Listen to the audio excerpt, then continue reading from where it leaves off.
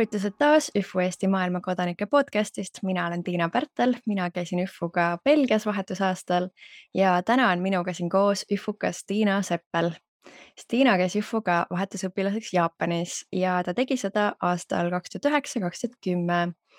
Ja täna tegutseb Stina visuaal-disainerina jälle Eestis, aga sellest hoolimata vahepeal veetis ta peale oma vahetusaastad siis pikalt aega ka Jaapanis.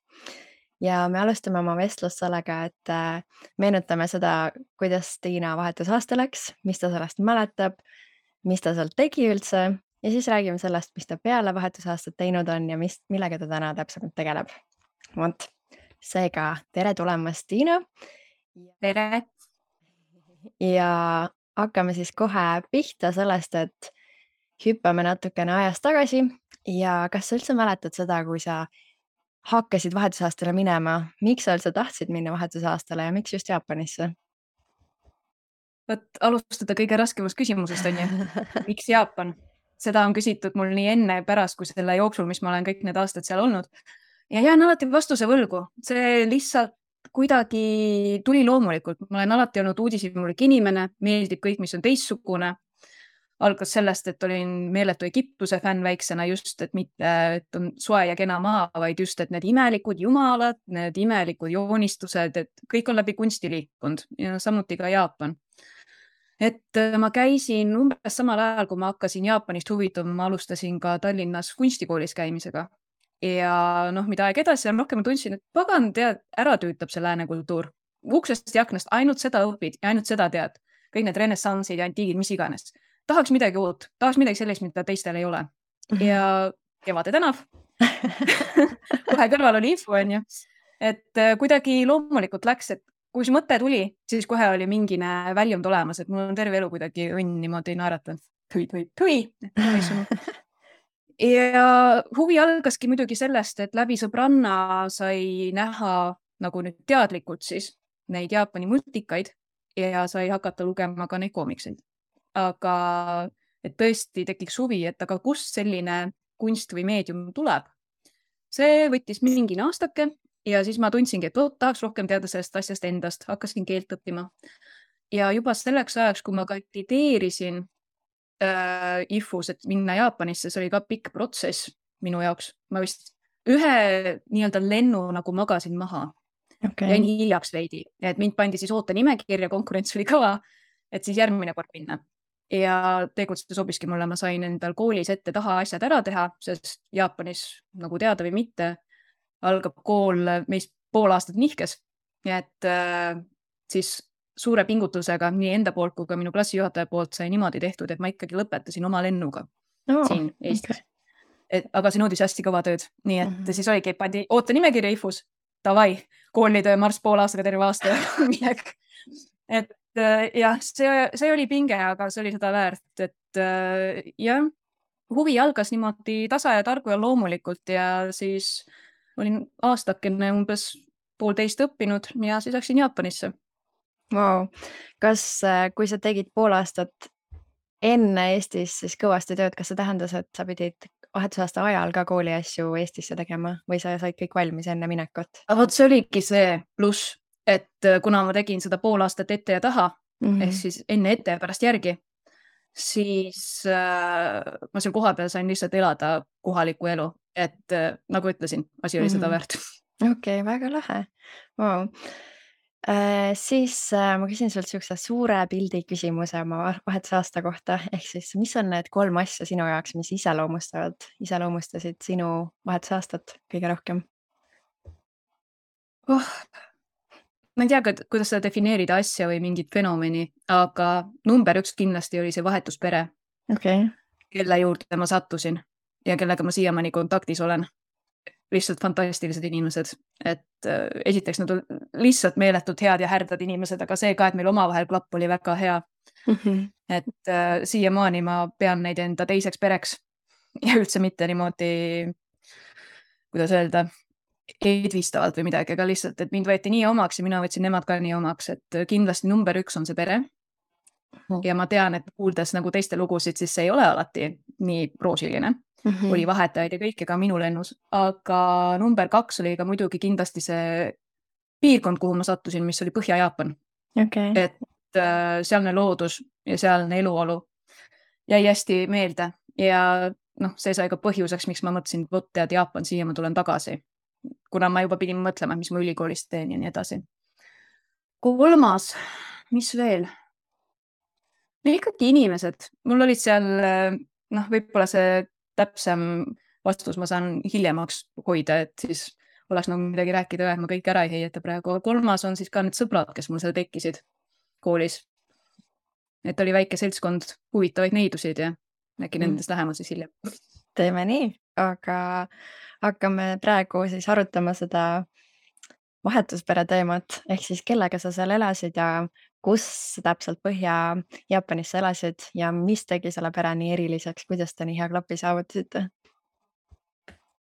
Üks on see, et mis sa lapse aruga aru saad veel seal ja mis sa siis takkajärgi võib-olla aru saad või lihtsalt jääbki müstikaks. Aga jaapanlastel on ka selline ütlus nagu ichigo ichie. Ehk siis ongi selline täielik saatuslik või juhus, kus sa kohtad kedagi või midagi oma elus ja samal ajal sa saad aru, et see on mööduv ja see on ainult see üks kord, aga see on lihtsalt nii märgiliselt elu muutev mingi kokkusattumus, kui sellistest asjadest uskuda. Et see on sõnu seletamatult kibe-magus rõõm. Et umbes selline asi oli mu selle perega, aga muidugi õnneks me oleme mitu korda pärast ka kohtunud ja me oleme rääkinud ka, aga lihtsalt, et see esimene võimalus üldse neid kohata, et ma arvan, et see väljend peab paika. Et see lihtsalt oligi, et saatuse sõrm või kuidas seda nimetada. Aga perega me elasime sellises kohas nagu Akita prefektuur, meie sõnades siis maakond, mis on nende põhilise saare, Honshu saare peaaegu kõige põhjapoolsem ots. Et seal on hästi lumised talved, rohkem lumised kui siin, kus meil on pigem jäide ja kõva pakane, neil on seal malbe ja hästi palju lund, et üle pea hanged ja talvel kooli minna oli päris fun. Aga jah, et elasime nii et oma majas, 2-korruseline pisikene Jaapani maja, nagu need on, soojustamata, nii et talvel oli 6 tekiga ja 2 radiaatoriga, isegi eestlane. Ja alaliselt elasid kodus emma, isa ja kõige noorem õde, kes siis käis mingi algklasside, mingi 3.-4. klass võib-olla ja kass. Ja oli ka 2 vanemat õde, et poole minu seal elatud ajast oli kõige vanem õde ka veel kodus, otsis endale tööd pealinnas, mis on väga kaugel sealt. Tokyo siis ma mõtlen, mitte maakonna pealinn. Ja keskmine õde, tal oli juba pere ja ta vahel käis külas. Siis kui olid need, meie mõistes sellised rahvuslikud pühad, et käisime sugulastel külas ja niimoodi, et siis oli kogu vahmiil koos. Et hästi ühtehoidev oli see kogu seltskond.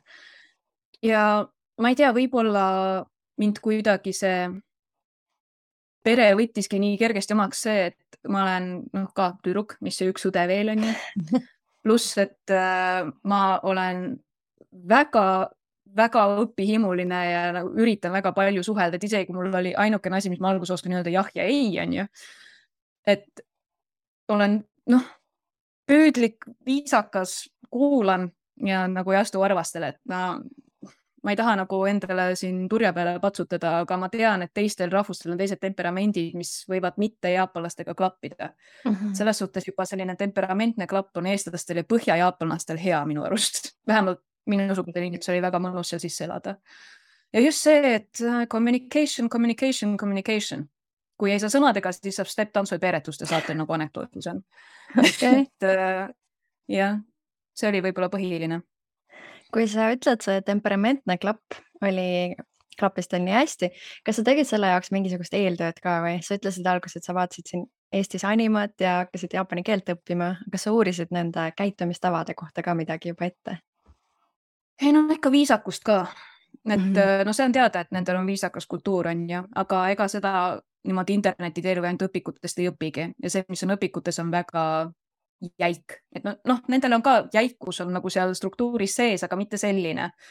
Et senikoha, kui küsid ja oled nagu viisakas, siis tegelikult on väga casual, aga lihtsalt enne küsi, et kas nii võib.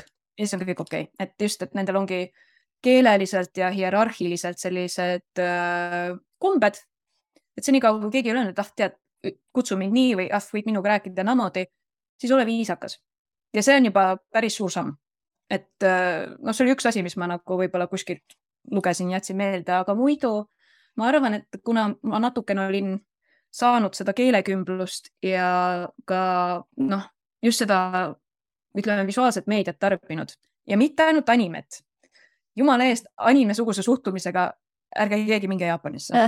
See on väga ebaviisakas. Okay. Aga just, et filmid ja võib-olla ajaloolised mingisugused kirjatükid ja muud sellised asjad või pigem a la YouTube'i videod, mis rohkem nagu näitavad asja, on ju. Sellele YouTube ei ole nii suur väga, aga hästi pisike eeltöö, et pigem see tuli kõik selle keele ja kultuuri õppimise protsessis ja arvatavasti see ka, et ma lihtsalt eos olen võib-olla rohkem selline inimene, kes sinna istus või vähemalt sinna kanti istus. Et mingit raskemat eeltööd ma küll ei teinud, vähemalt teadlikult mitte. Okay. Väga põnev. Teiseks sa mainisid, et üks asi, mis iseloomustas su aastat, oli see piirkond, see Põhja-Jaapani piirkond. Kui erinev oli su igapäev seal võrreldes su igapäevaga Eestis? Kuna see oli fundamentaalselt ikkagi teine kultuur, kus ma õpilasena sisse sadasin, siis nagu sõnaliselt võiks öelda, kõik oli sama. Olen perega ühe katuse all, hommikuti tõused, lähed kooli, õpid, teed trenni, õhtul tuled tagasi, sööd õhtust, räägid päevast, vaatad telekat, magama. Sama. Aga just, et see kultuuri kontekst ja need kombed ja kõik olid, see, mis oligi erinev või et nagu mida peeti iseenesest mõistetavaks kuskil. Nagu ütleme seda, et nad koristavad enda klassiruume, et neil ei ole koristajad, et ongi iga päev, iga nädal mingi rotatsioon, kus kes mis koridori ja mis asja korrastab ja kõike muud. Pluss see nende väga struktuurne kooli vahetunni ja ka trenni selline ajakava, et nendel on koolisisesed huviringid erinevalt Eestist. Ja ma ei tea, äkki tänapäeval on Eestis ka juba rohkem neid koolisiseseid ringe. Et sa oled ikkagi 18 tundi põhimõtteliselt iga päev ikka kuskil koolis või koolialal ja ainult tõesti sööd ja magad kodus. Ja mõni päev on vaba, et ei ole trenni ja mingeid järeltunde ega miskit, aga see on intensiivne. See kõlab ikka päris erinevalt Eestist. Missuguseid huviringe sina võtsid seal ja kus sa käisid? Inimene saab keskenduda ainult ühe ringile, et seal ikkagi nõutakse ühendumust. Okay. Et ma proovisin igasuguseid asju, aga just selliseid traditsioonilisemaid Jaapani asju. Ma proovisin seda softi, mis oli siis nagu kalligraafia ja muu selline muusika, on ju. Aga kuna ma olen selline trenni fänn ja ma olin tegelenud vehklemisega, siis mõtlesin, näed, kendo, proovime. Ehk siis, kes ei tea, kendo on Jaapani mõõbevõitluskunst. Et sellega oli ka omaette teema. Ma ei teadnud seda siis veel. Aga siis võtsin ette, olin õpetajate toa juures, ootasin, et millal tuleb kendo õpetaja. Võtsin ta vahele ja nii viisakalt, kui ma oskasin oma puisas jaapani keeles, siis palusin, ma saaksin sinna gruppi. Vaatas mind hästi tõsise näoga, ütles, et praegu on just see hooaeg, on ju, et on intensiivne trenn, oota natuke. Okay. Läks nädal mööda. Läks 1,5 nädalat mööda. Läksin uuesti istuma ukse taha. Käisin jälle peale. Ja siis ta ikka küsis, et oled sa kindel, et sa tahad? Ja väga kindel olen. Väga meeldib. Okei. Oota natukene. Ja siis oligi juba mingi 6 aega möödas. Ma ikka käisin peale, mingi 4 korda käisin peale. See on nagu mingi muinasjutt põhimõtteliselt. Et siis kutsus lõpus, davai, tule vaata trenni, on ju. Et mis see välja näeb ja siis otsustada, kas sa tahad tulla. Okei. Läksin siis sinna. Kenasti istusin seal põlvili niimoodi saali äärde, vaatasin, kuidas kõik panin mundrid selga, on ju, näevad välja nagu need vaimud sealt sõrmust isandast üle nii mustas. Ja siis oli matši start ja issand jumal, mis karjumine lahti läks, ma kukkusin sellili ja see ei ole ilustatud, ma kukkusin sellili. Niimoodi kiljusid ja karjusid. Enamus olid tüdrukud. Et tõesti selline tunne, nagu need naaskulid seal sõrmust isandast tulid kallale. Ja olin šokeeritud niimoodi 0,5 tundi, mis see esimene nende sessioon seal läbi. Ja siis tuli üks nendest tüdrukutest ja see õpetaja minu juurde, kes kuidas siis tundub. Alguses olin sõnatu ja siis ütlesin, väga lahe, väga tahan. Wow. Et tuli välja, et mille pärast nad nii väga vastu puiklesid, oli see, et tegelikult nende tiim oli üleriiklikult üks tugevamaid tiime. Et nad teevad ikka roppu moodi trenni ja väga rasket trenni ja nendel on väga hea tase. Et üks asi on see, et mingi selline novis võtta, kes ei ole kordagi kendot kunagi teinud, on ju, ei ole maast madalast, on ju, harjunud seda keppi vibutama. Et see on nende jaoks lisakohustus, pluss see, et äkki ma teen endale liiga, et liiga palju. Et suvel oligi liiga palju täismundris sellises leitsakus olla.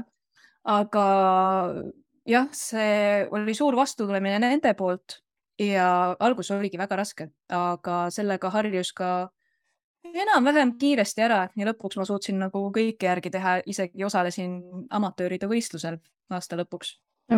Ja võtsid mind täiesti omaks, et see ongi see seltskond tüdrukuid, kellega ma siiamaani ka suhtlen. Et päris paljud on juba lapsed ja ma ei tea kõike. Ikka fantastasi. Aga jah, et ma olin peamiselt siis, kui tulla küsimuse juurde tagasi, ma olin kendo-klubis. Ja see oli iga päev. Iga päev? Seda ma tahtsingi küsida, et kui tihti see trenn toimus ja kui pikad need trennid olid? Iga päev. See oligi peale tunde, tunnid lõppes mingi 4 paiku ja oli vähemalt 3 tundi. Ossa, wow.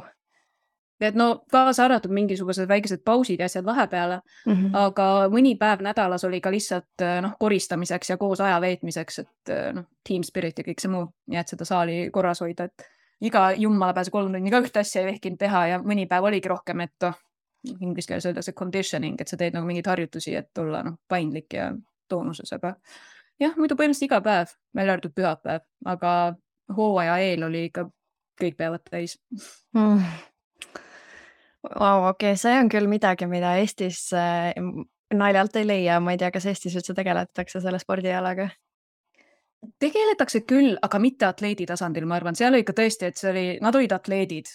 Et tüdrukutega on pigem see, et nad kauaks sinna niimoodi areenile ei jää, et nad pigem liiguvad pereasjadega edasi. Aga just, et kes juba kooli ajal on hea tegija, ta ikka läheb nagu sinna täiskasvanute liigasse edasi ja seal mitte olümpiaalal küll või tasandil, aga need kohalikud ja riiklikud ja võib-olla siis need sellised Pan-Asia mingid turnamendid, et see on ikka kõva sõna. Aga nad oleks sinna saanud, kui nad oleksid edasi läinud kendoga. Et ma tean, et mõndade vennad, nende tüdrukute vennad, nemad on ülikoolis ka kendot edasi teinud ja nad on võistlustega edasi läinud. Kas see on spordiala, mida tehaksegi, et naised naistega ja mehed meeste vastu või see on mingi sega asjad ka? Ikka eraldi.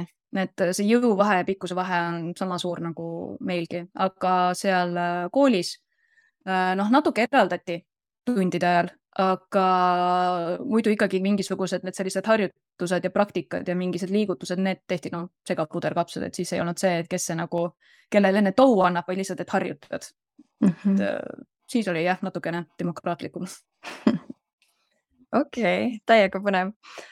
Nüüd ma tahaksin väga kuulda, mis sa nende inimeste ja sõprade ajal mõtlesid, et sa pärast räägid sellest lähemalt?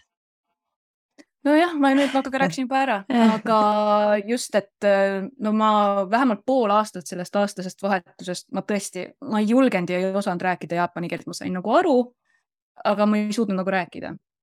Ja tänu nendele tüdrukutele seal kendo-klubist, kes mind oma tiiva alla võtsid, tänu nendele ma lõpuks rahunesin nii maha ja julgesin nendega rääkida üle kivide ja kändude alguses, aga päris soravalt isegi. Arvestades, kui vähe ma seda olin õppinud ja rääkinud. Et tänu nende hoolele ja kannatlikkusele ja lihtsalt hea südamlikkusele ma jõudsingi nii kaugele, nagu ma jõudsin juba seal olles ja hiljem siis ka ülikoolis. Et nad seda ei tunnista väga, kui ma tõesti neid taevani kiidan ja tänan siiamaani, vahel lihtsalt tuleb helgus peale. Et nad puurisid ennast mu südamesse. Eriti see ka, et ma olen alati olnud pigem iraklik terve kooli aega. Pluss üksiklaps. Nii et Jaapaniga ma sain endale õed, ma sain endale girlfriendid, et see ongi, ma läksin ka selle natukese ausalt öelda tagamõttega, et ongi täiesti puhas leht.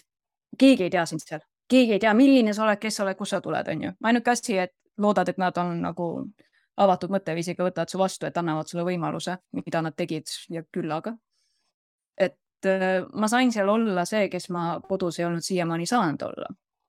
no suht mina ise selles mõttes.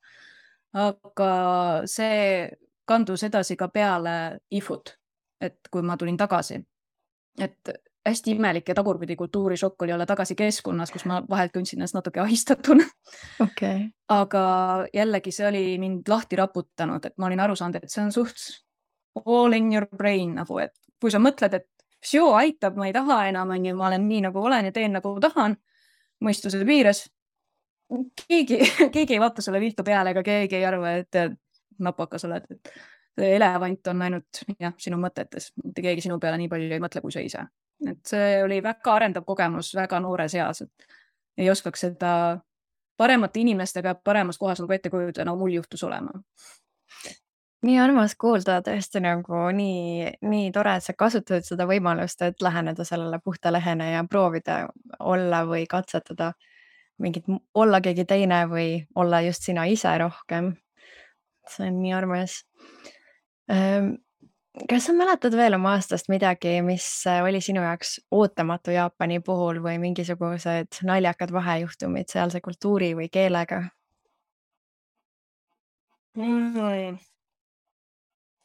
Arvatavasti neid oli igapäevaselt, et astusin keeleliselt ämbrisse, ka inimesed olid, ma mõtlesin, mis seda on. Okei. Aga muidu, ma ei tea, eks neid episoode oli, aga tõesti, see on nii ammu, et niimoodi nagu käsu peale, mitte käsu, niimoodi küsides kohe ei tule meelde, et oleks midagi olnud. Pigem nagu see terve kogemus oli ja ma ei teagi.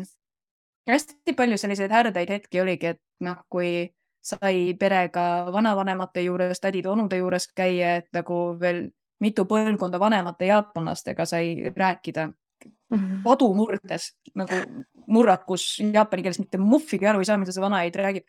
Aga nii armas ja nii sümpaatne, ainult nooguta kaasa ja sest annab sulle küpsist ja räägite seal terve aeg, et hästi sõbralik ja kõik on väga tore ja siis pärast selgub, et tegelikult keegi ei viitsi teda enam kuulata, et tal oli väga hea meel, et keegi viitsis temaga olla.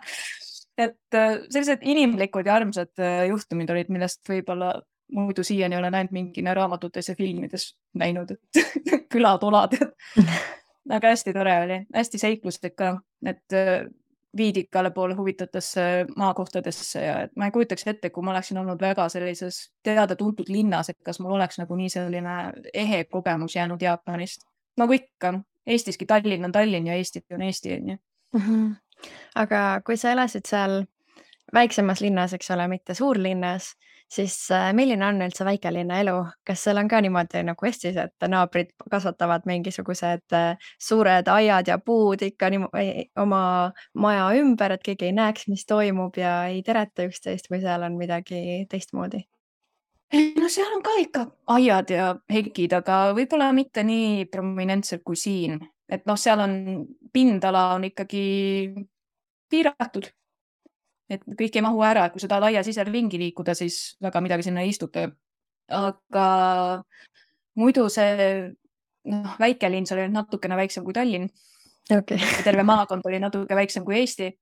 Aga just paras minu jaoks, et oli piisavalt šokeerivalt suur, aga mitte liiga suur. Et seal kõige toredam oligi see, et see ongi nagu väikelinna või külaelu, et ma ise olen ka siin Harjumaa maakonnas maal kasvanud, et see meenutas mulle seda, kuidas mina väiksena ikkagi kõiki tädisid ja onusid ikka ei pidin teretama. Ükskõik, kas ma teadsin neid või ei teadnud, aga kuna kõik teavad kõiki põhimõtteliselt, pigem anna märku, et ma nägin sind ja kena päeva. Et seal ka, et ma olin seal mingi alles paar päeva olnud ja esimene koolipäev terendas sinna, sest läksin siis oma mundris sinna kooli poole bussipeatusesse ja 2 vana tädikest juba kenasti jaapani keeles ütles mulle tere hommikust, ma olin ka kohe viikseks kummar, tere hommikust! Et see oli nagu esimene pisishokk, nagu, et issand jumal, juba nagu okei, no questions asked, aga juba oma inimene teretud, et see oli ka selline omamoodi huvitav kogemus. Et väga palju sarnast ja tuttavat, aga uudselt. Okei, sellest viimasest näitest mul on juba tekkis 2 küsimust. Esiteks, sa ütlesid, et sa mundris jalutasid oma koolibussi poole. Mis mundris? Selles kendo-mundris või mingi koolivormis või midagi muud? Koolivormis, jah. Neil on ikka koolivormid. Okei. Ja teiseks sa ütlesid, et sa kummardasid kohe, kas see oli midagi, mida sa teed tänaval endast vanemaid inimesi kõnetades või sa teed seda ka koolis või ja sõbrannadega ja pereringis? No väga lähedaste inimestega enam ei kummardata, siis pigem ikkagi kallistatakse või patsutatakse. Aga jah, et ikkagi vähemalt peanoogutust või midagi, et väikestele lastele ikka õpetatakse 90 kraadi ja kummarda ja täna, on ju. Aga noh, lõpuks, kui juba inimene on põhikoolis või keskkaased, siis vähemalt on viisakad küll, aga enam nad ei ole täiesti maani madalad, on ju. Et no minul oli lihtsalt ehmatusest, ma olin kohe selline jäike puutoigas, et tere, aga no muidu ei pea niimoodi tõesti nagu valveseisakut tegema, vaid lihtsalt olema viisakas ja tervitama vastu või ise esimesena tervitama. Selline basic courtesy, nagu ma arvan, et ikkagi siin Eestis ka on, võib-olla mitte linnades nagu igal pool muul, nagu mujal maailmas, aga et noh, väikestes kohtades seda tehakse ikkagi. Ja teine asi või kolmas siis oli see keeleteema. Tundus väga huvitav, et sa ütlesid, et sa hakkasid seda Eestis juba õppima. Siis sul läks umbes pool aastat, et julgeda ja ennast hakata väljendama selles. Kuidas sa selle üldse selgeks said? Kas sa võtsid mingid eratunde seal ka või sa lugesid mingid raamatuid või sul olid mingid muid nippe või midagi muud? Nipp oli igapäevaelu. Aga jah, kuna Jaapan on ikkagi suht umbkeelne ühiskond, siis kui sa seda keelt ei räägi, siis sul jääb väga palju tegemata ja saamata. Ja ma olen ise võõrkeele kallakuva klassist pärit, nii et võib-olla juba see eelsoodumus mul ka oli ja samuti ka see, et ma lihtsalt olen hobilingvist, nagu ma ennast kutsun. Et hästi palju ma tegin iseseisvat õpet, mul olidki ostetud õpikud, nii grammatika, kirjaliku või ka suulise mingi kuulmise õpikut, et neil on väga palju raamatuid, neil on väga hea pressikultuur, millega ma siis nende tundide ajal, millest ma niikuinii osaleda ei oleks saanud, olin raamatukogus koolis ja õppisin omaette. Ja tegin ka siis keeleeksami ära seal olles kõige kõrgemale tasemele, mille üle ma hetkel nagu sel hetkel ei osanud nii uhke olla, kui siis hiljem ülikoolis olin ja ma kuulsin ja nägin, kuidas inimestel oli raskusi selle taseme saavutamisega. Nad olid ometi elanud märksa rohkem Jaapanis, märksa rohkem kõrgtasemel haridust saanud ja ikka ei tee ära. Nii et siis oli küll mõmm. Ma tegin juba keskas ära. Aga see oligi see, et ma olin maakohas, keskkonnas, kus ainult see keel eksisteeris, pluss kõvas murdes. Nii et pidi ikkagi intensiivselt pühenduma ja olema huvitatud asjast, et millestki aru saada. Et ma arvan, et mul lihtsalt oligi selline crash course veidi. Pluss see, et mulle lihtsalt meeldis ka ja siiamaani meeldib, et õppisin hea meelega. Kihvt. Mina, kes ma käisin vahetusaastal Euroopas ja ei ole kunagi Jaapanis käinud, aga tahaks väga minna, siis kui mina olen kuulnud Jaapanist, siis on niisugune stereotüüpiline on see, et jaapanlased teevad kogu aeg hästi palju selfisid, söövad oma matcha maitselisi KitKatte, söövad sushit ja riisi.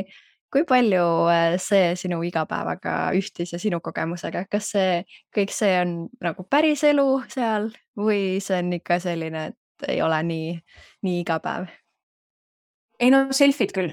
Et juba see aeg, kus see oli juba ülikooli aeg, et kui sinna minnes oli see veel selline, et kui sa nägid, et keegi selfit tegi, see natukene nagu kohmetu, et issand, kas ma teen ka selfie või, et ega keegi imelikult ei vaata. Siis mõne aastaga oli see juba täiesti läinud. Et nendel endal ka see selfie kultuur arenes, kui kõigil lõpuks need nutitelefonid olid, on ju. Ja need KitKatid asjad, et jah, neile meeldivad enda traditsioonilised maitsed ka. Aga mille pärast see stereotüüp on jäänud, sellepärast, et meile väljakatele meeldib see, mitte neile. Et nendel ongi, et hästi kõva kultuur ongi, ütleme kapitalismil ja toidu nagu äril, et olla ajakohane ja müügivõimeline, siis iga hooaeg tuleb mingi uute maitsete kombinatsioonide, uute toodetega välja, et kogu aeg on mingine uus KitKat, mingine uus limps, mingine uus krõps, et pigem just, et nendel on seda valikuvõimalust nii palju rohkem, mitte ainult matcha. Ja sushi, nagu mina kirjeldan, on nagu meie jaoks kook või tort. Et pigem see on mingi selline pühapäevane asi või mingile tähistamise asi, minnakse sellisesse esinduslikku kohta ja süüakse head kala ja riisi. Et muidu võib-olla kodusemas keskkonnas sushit süüakse niimoodi, lahtiselt, mis on põhimõtteliselt nagu sushi salat, ütleks nii. Et on riis, on mingid juurviljad, on kala, on mingi kaste. Et see on pigem selline natukene igapäevasem. Aga jah, et see ei ole ainukene ja mitte kõige armastatum nende puhul, aga see on üks populaarsemaid ekspordiallikaid, seda ei saa salata. Okei, mul oli väga põnev kuulda seda KitKati teemat ja et see rohkem turistidele mõeldud, mis tundubki natuke tegelikult loogiline. Kaval turundus ka. Aga mis oli siis igapäevased asjad, mis sa seal sõid ja kuidas see toit üleüldse seal oli? Esiteks väga kohusetundlik ja selles mõttes klassikaline ema oli mul see vahetusema. Ja ta ärkas varavalges, et saaks hommikusöök tehtud, ehk saaks need lõunapakid oma lastele kaasa arvatud mulle ja abikaasale pakitud ja kõike. Ja õhtul siis ka, et ta oli poole kohaga medõde, et ta jõudis kõigist varem koju tavaliselt, kui mingit erijuhtumist just ei olnud ja siis tegi ka õhtusööki, nii et müts maha, ma ei tea, kuidas ta suutis. Aga et tavaline ongi, et iga toidu kõrvale, nagu meil vanasti võib-olla oli leib või kartul, käis nendel riis, hautatud riis, maitsestamata, nende riis on lihtsalt nii hea, et sinna ei olegi midagi vaja. Hea riis ja just Akita on üks kõige tuntum maakond parima riisi ja parima sakke osas just. Et ma sain sellest ka kursuse. Aga jah, sellest ma võin ka veel rääkida. Aga riis, midagi värsket, mingi salati moodi asi või siis niimoodi kergelt marineeritud, just oligi mingi mägede võrsed ja mägede juurikad, sellised poolmetsikud mingid asjad, mis on ka selle piirkonna teatud selline maiuspala, nende jaoks väga tavaline. Ja just igasugused sellised hautisem moodi asjad ja väga palju kala. Et hommikusöök on ka kala, riis ja see miso puljong tavaliselt. Ja siis, kui on midagi peent või näiteks on nädalavahetus, siis on jutumärgis läänepärane hommikusöök. On mingi butter and toast, on ju, on mingi natuke moos ja nagu continental breakfast, on ju. See oli huvitav. Metsane ja merine. Metsane ja merine, okei. Siis nädalavahetused on lausa magusad maitsad ka seal moosi näol. Jah, et hommikusöögid ei ole nendel magusad tavaliselt, et võib-olla mõnes perekonnas see nii-öelda läänepärane hommikusöök on tavalisem, aga minu peres oli väga klassikaline Jaapani pärane. Okei, kas kui vahetusaasta hakkas läbi saama, siis kuidas oli sinu jaoks tagasitulek Eestisse ja tagasi siia sisse sulandumine? Kui palju sa tundsid, et see aasta muutis sind? Võiks öelda, et ma ei tundnud ennast ära. Või pigem ma ei tundnud enda endist mina ära. No ma teadsin, et ma enam Jaapanisse niimoodi tagasi ei saa. Nii, et ma olin meeletult nukker, meeletult nutsin. Nii perega hüvasti jättes, kui ka siis lõpuks Tokyos lahkudes, kui olid need viimased orientatsioonid ja asjad ära. Et see oli väga valus, sest mul oli nii tore olnud seal. Ja ma tean, et no shade minu enda nagu päris perele siin Eestis on ju, keda ma ka väga armastan. Aga ma ei tahtnud ära tulla. Ma teadsin, et see ei kordu ja ma ei olnud ka siis ju veel kindel, et kas ma sinna ikkagi tagasi saan. Ja see see tagasi tulek ja kuni keskkooli lõpetamiseni Eestis mööduski sellise veits nagu vaakumi tähe all. Et tagasi tulles ma olin IFUs ka vabatahtlik, enam-vähem keskkooli lõpuni. Aga peale selle ma käisin mingitel infopäevadel ja laagrites, et olin natukene selline juhendaja ja abistaja ja jutuvestja, nagu praegu. Ei või minu käest detaile küsida. Üldse ei mäleta. Nagu, kui ma pilte ei näeks Facebookis sellest ajast, siis ma ei mäletaks mitte midagi sellest. Mul oli lihtsalt selline kultuurišokk Eestis. Ma lihtsalt ei suutnud siin olla. Kuidas see väljendus see kultuurišokk? No, ongi, ma ei tea, raskesti kirjeldatav, et kuidas inimesed reageerivad, kuidas inimesed käituvad, et just selline viisakus basic suhtlemine, mingi igapäevaelu. Ma olin nagu nii sisse elanud sinna Jaapanisse, et minu jaoks oli see nagu tagurpidi üllatus, mis mõttes nagu teistmoodi nüüd elada järsku või ilma mingisuguse orientatsioonita vaata, et sul on kõik nagu sinna riiki sisse elamiseks mingisugused abivahendid ja mingid orientatsioonid ja siis sealt lahkudes, aga mitte kui sa nüüd oma koju tagasi tuled.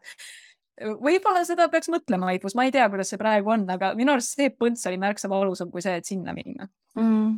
Seal tegelikult on järeleorientatsioon tagasitulejatele, aga tõenäoliselt, kuna sa läksid nagu nihkes enamus minejatega, siis jäi sinna mingisugune suur vahe sisse ja see ei ole kohustuslik ka, nii et võib-olla sa ei jõudnudki sinna. Ja. Oligi need, kes käisid Uus-Meremaal, Austraalias ja Jaapanis, mis on mingi 5 inimest lennu peale maksimaalselt, vähemalt sel ajal. Oligi sellised personaalsed mingi kohvitamised ja teejoomised seal Kevade tänaval, aga mitte mingisugust sellist suuremat seltskondlikkust, vaid pigem oligi, et siis küsiti, et soovid olla vabatahtlik edasi, mõtlesin ja siis kui tekkisid need laagrid ja muud asjad ja muud orientatsioonid, siis ma lihtsalt võtsin aktiivselt sealt osa ja siis ma alles kohtasin sind ja nägin, mis siin toimub ja kõike.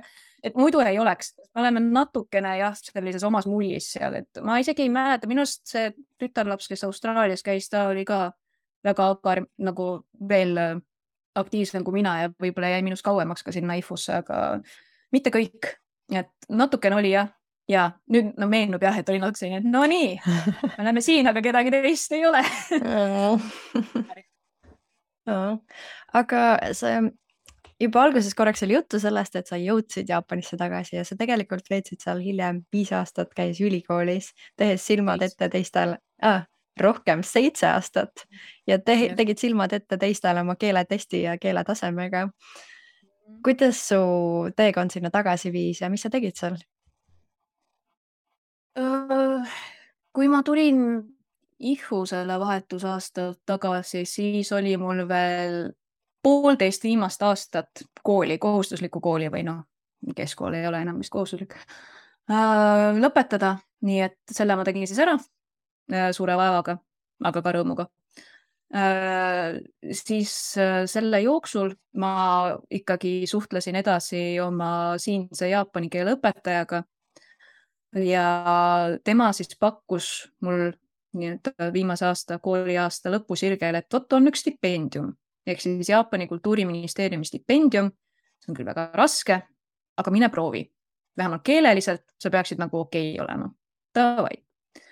Ja siis kõik selle lõpueksamite õppimiste ja lisaõppimiste kõrvalt käisin veel Tehnikaülikoolis matemaatika lisakursusel, et matemaatika eksam ära teha.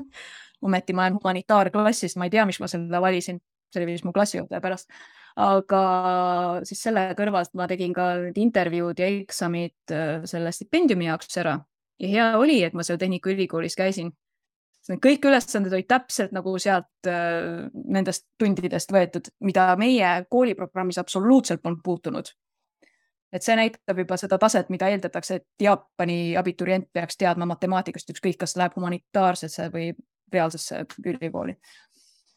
Et tänu sellele pluss, et mul see keel oli hea, siis ma jäingi silma ja ma sain Eesti saatkonnas, kus need eksamid asjad toimusid, sain soovituse ja nagu heakskiidu, et tema on vähemalt Eesti tasandil selle kadalipu läbinud ja et on edasi saanud, et on 2 vooru, et ongi siis kohalik saatkond ja siis on Jaapani kultuuriministeerium.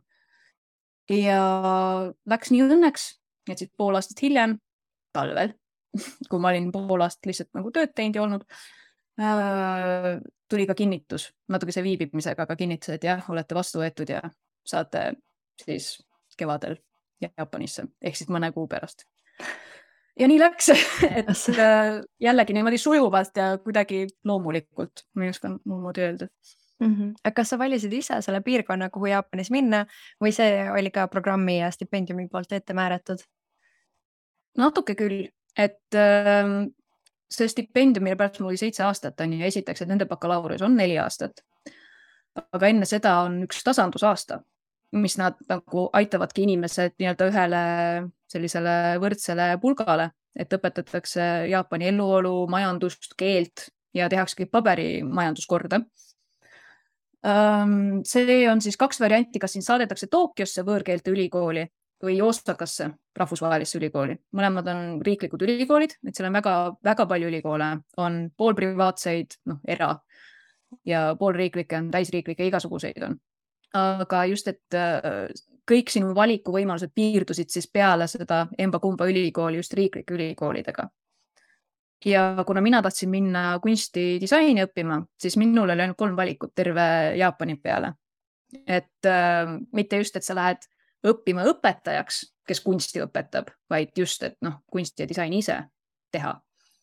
Ja peale lihtsalt täis maakohtade, kuhu võib-olla ei tahtnud minna ja Tokyo kõrgkool tekkis tunne, et kunstikõrgkool siis, tekkis tunne, et seal nagu lihtsalt väga hea sõna on jaapani keeles küll selle jaoks, ma ei tea, kuidas seda tõlkida eesti keelde, et sa nagu liiga ühe ala spetsialist ja tegelikult kogenematu oled, et ainult kunsti taod endale seal kuskile pähe, et ma tahtsin minna just sellisesse ülikooli, kus sa saad võtta psühholoogiat, filosoofiat, mida iganes veel ja teha seda kunsti siis, et hea kunstnik peaks ikkagi maailma teadma natuke rohkem kui see, et kunsti pärast.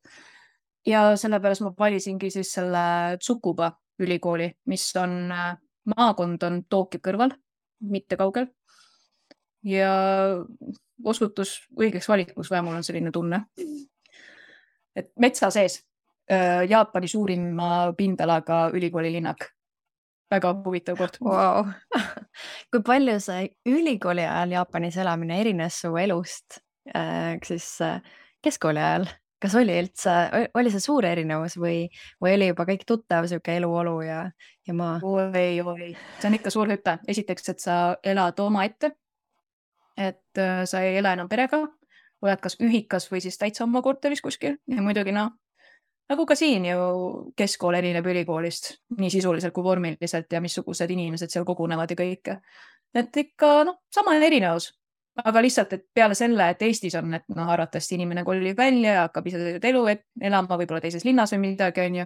Ja need õppetunnid, mis selle käigus tekivad, et sinna lisada veel see spin, et kõik on välismaal ja väga võõras keskkonnas. Et see oli natukene võib-olla raske, et mul IFU ajal ma nagu ei mäleta, et mul oleks väga šokki olnud seal Jaapanis. Nagu sellist, et appi ma ei suuda, et selline kultuurišokk. Aga ülikooliga küll oli. Esiteks, et Jaapan on ju ja teistmoodi Jaapan, et see raputas ja see ka raputas, et tegelikult enne seda ma ei olnud kunagi omaette elanud. Et see oli nagu võib-olla kõige suurem hüppe. Jaa, vau. Ja täna sa oled jälle Eestis. Kuidas see otsus tuli sealt ära tulla, kui sa olid seal nüüd kokku siis 7 aastat olnud seal ülikoolis ja veel enne vahetusõpilasena veel elanud aasta aega? Eks see oli jälle kuidagi go with the flow meetodil, nagu mul on läinud. Aga ühe asja peab kohe nagu selgeks tegema selle Jaapaniga seoses, et tavalise jaapanlase elus on ülikool kõige vabam aeg, kõige lustakam aeg, peale lapsepõlve muidugi. Et kooliaeg on väga reglementeeritud, väga suure järelevalve all, sul on need kooli univormid ja kõik muud on ju, et sa oled väga piiratud tegelikult, väga turvatud. Väga intensiivne elusiga muidugi. Aga ülikool on siis esimene ja tihtilugu viimane koht, kus inimene saab ise otsustada, mida ta teeb ja kuidas ta teeb ja mis iganes on ju. Ja ongi vaba aeg ja uued tutvused ja kõik, et siis saad oma ellu looma peale seda vundamendi ladumist. Et see mulle väga istus. Ja seal elades ja ikkagi edasi õppides ja teades seda tööpoliitikat ja kõike muud, nähes enda ümberringi seda eluolu on ju, aina rohkem selgus, et ma esiteks ausalt lihtsalt ei julge seal töötada. Et sööb mu elu sealt ära ja eriti siis loomevaldkonnas. Et nagu see, mis on minu mingid sellised fundamentaalsed tõekspidamised absoluutselt ei ühtinud sellega, mis ma nagu aru sain, et seal mind võib ees oodata. Never say never, äkki oleks miskit saanud, aga siis tundus, et see ei ole minu jaoks ja samuti magistri viimane aasta oli mul väga raske lihtsalt enda mõistes. Et väsimus tuli peale ja siis hakkasid kevadel või juba talvel liikuma jutud, mida meie nüüd teeme koroonapandeemia all, kuna ma olin seal lähedal. Siis oli väga ebaselge ja väga ebakindel aeg. Mõtlesin, et tulevik ei ole mul ka paika pandud ja mind miski siin niimoodi ankrus ei hoia, pluss see mingi hirmutav asi seal kõrvalriigis toimub, et peab vist igaks juhuks tagasi tulema. Kõhutunnet ütleb, et on õige, et jõuab veel tagasi tulla, kui tahan, aga et mine koju praegu. Ja läksingi ja hiljem, kui ma olin paar päeva Eestis olnud ja endal jetlagi ära maganud, vaatasin uudiseid, et täpselt see päev, kus ma olin õhku tõusnud, kehtestati Jaapanis lockdown. Ja nad on siiamaani lockdownis. Siiamaani? Ossa. Jep. Nad on ettevaatlikud ja hästi pelglikud ja nendel läheb aega, et ma praegu olen siin mõelnud, et äkki järgmine aasta läheksin külla mõnedele sinna. Aga mine sa tea, äkki nad ikka ei ole veel lahti, nii et. No sul tundub ikka märkimisväärne see kõhutunne olevat. Tundub küll, jah. Ja väga lahe, et sa seda kuulad ja järgid sellele. Mulle siiamaani alt vedanud. Loodan, et kestab. Ja lühidalt, millega sa siis täna Eestis tegeled? Üritan lühidalt. No muidugi, kui ma tulin, siis oli täpselt see 2020 kevad, mitte miskit ei toimunud, elu seisis, on ju.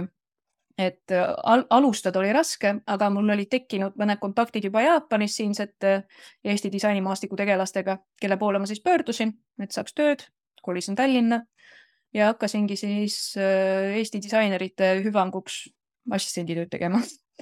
Ja selle kõrvalt siis alustasin ka eelmise aasta talvega tasakesi omaette oma siis uhke öelda on ju disainifirmaga, aga just, et teen niimoodi eraviisiliselt ja tasakesi graafikat, digitaalset graafikat, siis logode näol ja muud säärast ja ka animatsioone.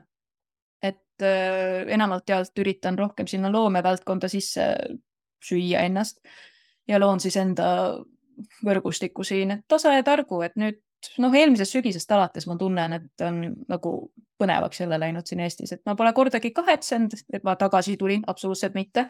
Aga ikkagi nagu kõigile, siis minul oli ka see koroona aeg lihtsalt istuda ja pöidlaid üritada väga raske. Kas sinu töid ja logosid ja loomingut saab kuskil näha ka või? Varsti ma üritaks lõpuks selle asja ära teha, et tuleks koduleht ka, et eks ma siis saa seda levitada. Aga hetkel mul ametlikult kuskil üleval ei ole, et võib-olla kui keegi on mingi ühingu või asja järgi ja YouTube'is või kuskil mujal netis ta on äkki näinud minu logo või äkki on näinud minu mingit klippi, aga see on väga väike tõenäosus praegu veel, et I will get there. Okay, muidugi. Samm-sammu haaval. Vot, aga nii põnev on olnud kuulda sinu tegemistest ja meenutustest ja mul on sulle 2,5 küsimust veel. Ja esimene nendest on, et kui sinu juurde, sinu poole pöörduks praegu keegi, kes on minemas vahetusaastale, siis mis oleksid sinu soovitused neile või talle? Go with the flow, nagu ma ise olen terve elu teinud. Et juba see, et kui on otsus vastu võetud ja minek on kindel, ükskõik mis riik ja ükskõik mis inimeste juurde, siis nii see on pidanud minema ja see otsus on õige, ükskõik kui raske see on, et muidugi kui on mingi väga kriitiline raskus ja asi, mida päästaks see, et ma ei tea, sa muudad pere või linna või midagi, muidugi kuula seda ratsionaalset häält, aga muidu ära kahtle, proovi kõike, ole realistlikult optimistlik ja see kogemus on asendamatu, et olgu see nii roosiline või okkaline, kui see saab olema. Go with the flow. Kõlab hästi, mulle väga meeldis see realistlikult optimistlik väljend. Ja siis, kui millegi pärast tekiks sul täna võimalus uuesti vahetusaastale minna, siis mis maa sa täna valiksid? See ei pea tingimata olema IFU valikus, on ju? Ei pea vist, jah. Ja, no võib-olla see on seal valikus ka, ma ei tea, aga näed siis. Ma ikkagi arvan, et kui mitte Ladina-Ameerika, näiteks Peruu või midagi, siis ma ikkagi piirduksin Aasiaga. Läheksin kuskile Kesk-Aasiasse või midagi. Kõik, kus need Kasahstanid ja igas muud stannid on näiteks või isegi näiteks natuke lõuna poole Myanmari või ja kui Tiibet oleks omaette riik, siis Tiibet kindlasti. Nii põnev. Kusjuures Tiibet on varem ka käinud läbi siit vastustest, nii et 90ndad ja 2000ndad, kes olid lapsed või noored sellel ajal, siis nendel on see ajupesu tehtud, ma arvan, see free Tibet ja kõike, nii et ma tean, kus see tuleb. Mõni lihtsalt võib-olla ei teadvusta seda. Võib-olla tõesti. Vot, ja nüüd enne, kui me kuulajatele head aega ütleme, siis kas on veel midagi, mida sa tahaksid lisada või mainida kindlasti? Lihtsalt seda, et aitäh IFU ja aitäh sulle, et otsisid mind üles ja lasid mul rääkida sellest kogemusest, sest mul on väga hea meel seda jagada ja mul on hea meel, kui teised ka saavad sellised võimalused ja õppetunnid oma eluteel, nagu mina sain. Et see on adventure of a lifetime. Vot see on küll armas asi, millega lõpetada ja mul on ka väga hea meel, et sa tulid minuga siia rääkima. Hästi põnev oli kuulda su lugusid ja kõikidele ÜFU podcasti kuulajatele kohtume juba järgmisel korral.